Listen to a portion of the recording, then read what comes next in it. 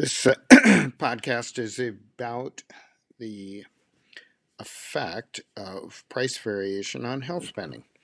Is our health spending too high? That may depend on your perspective. If you are an employer, user of health services, or taxpayer, you are likely feeling some pain. If you are a provider or facility, not so much.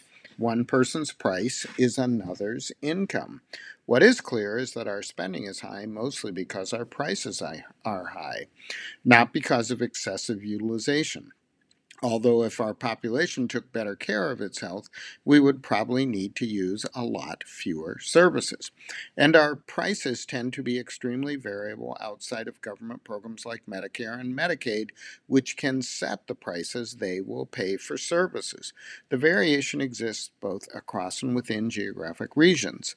A report from the Healthcare Cost Institute examines that variation in prices paid by commercial health plans and explores the effect of being able to equalize some of the variation.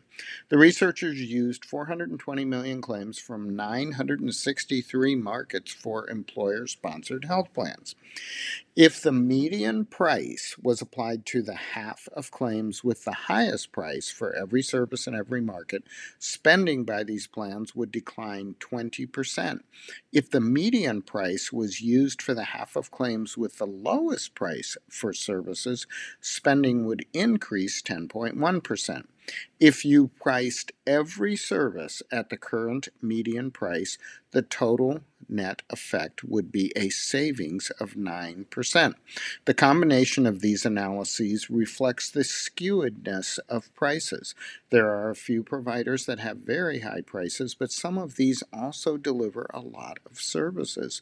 Applying that median price approach results in hundreds of billions of dollars in annual savings, but also hundreds and billions in lost revenue for providers. This would be like implementing a nationwide fee schedule built off of the current median prices. The best approach would probably not be a fixed fee schedule, but a cap paying no more than the median. One proposed solution is to create better transparency and price comparison tools for consumers and for clinicians who are referring patients. The theory is that greater transparency will lead to more use of low cost providers and will encourage providers to compete by lowering prices. But the opposite can happen. When prices are clear to all, some providers may just raise their prices to a higher level. Another approach, which I believe has real promise, is to use reference pricing in which consumer cost sharing is tied to use of low price providers. That seems to be a fairly effective tool. And another possibility is that private payers are authorized to implement a fee schedule like the one described above.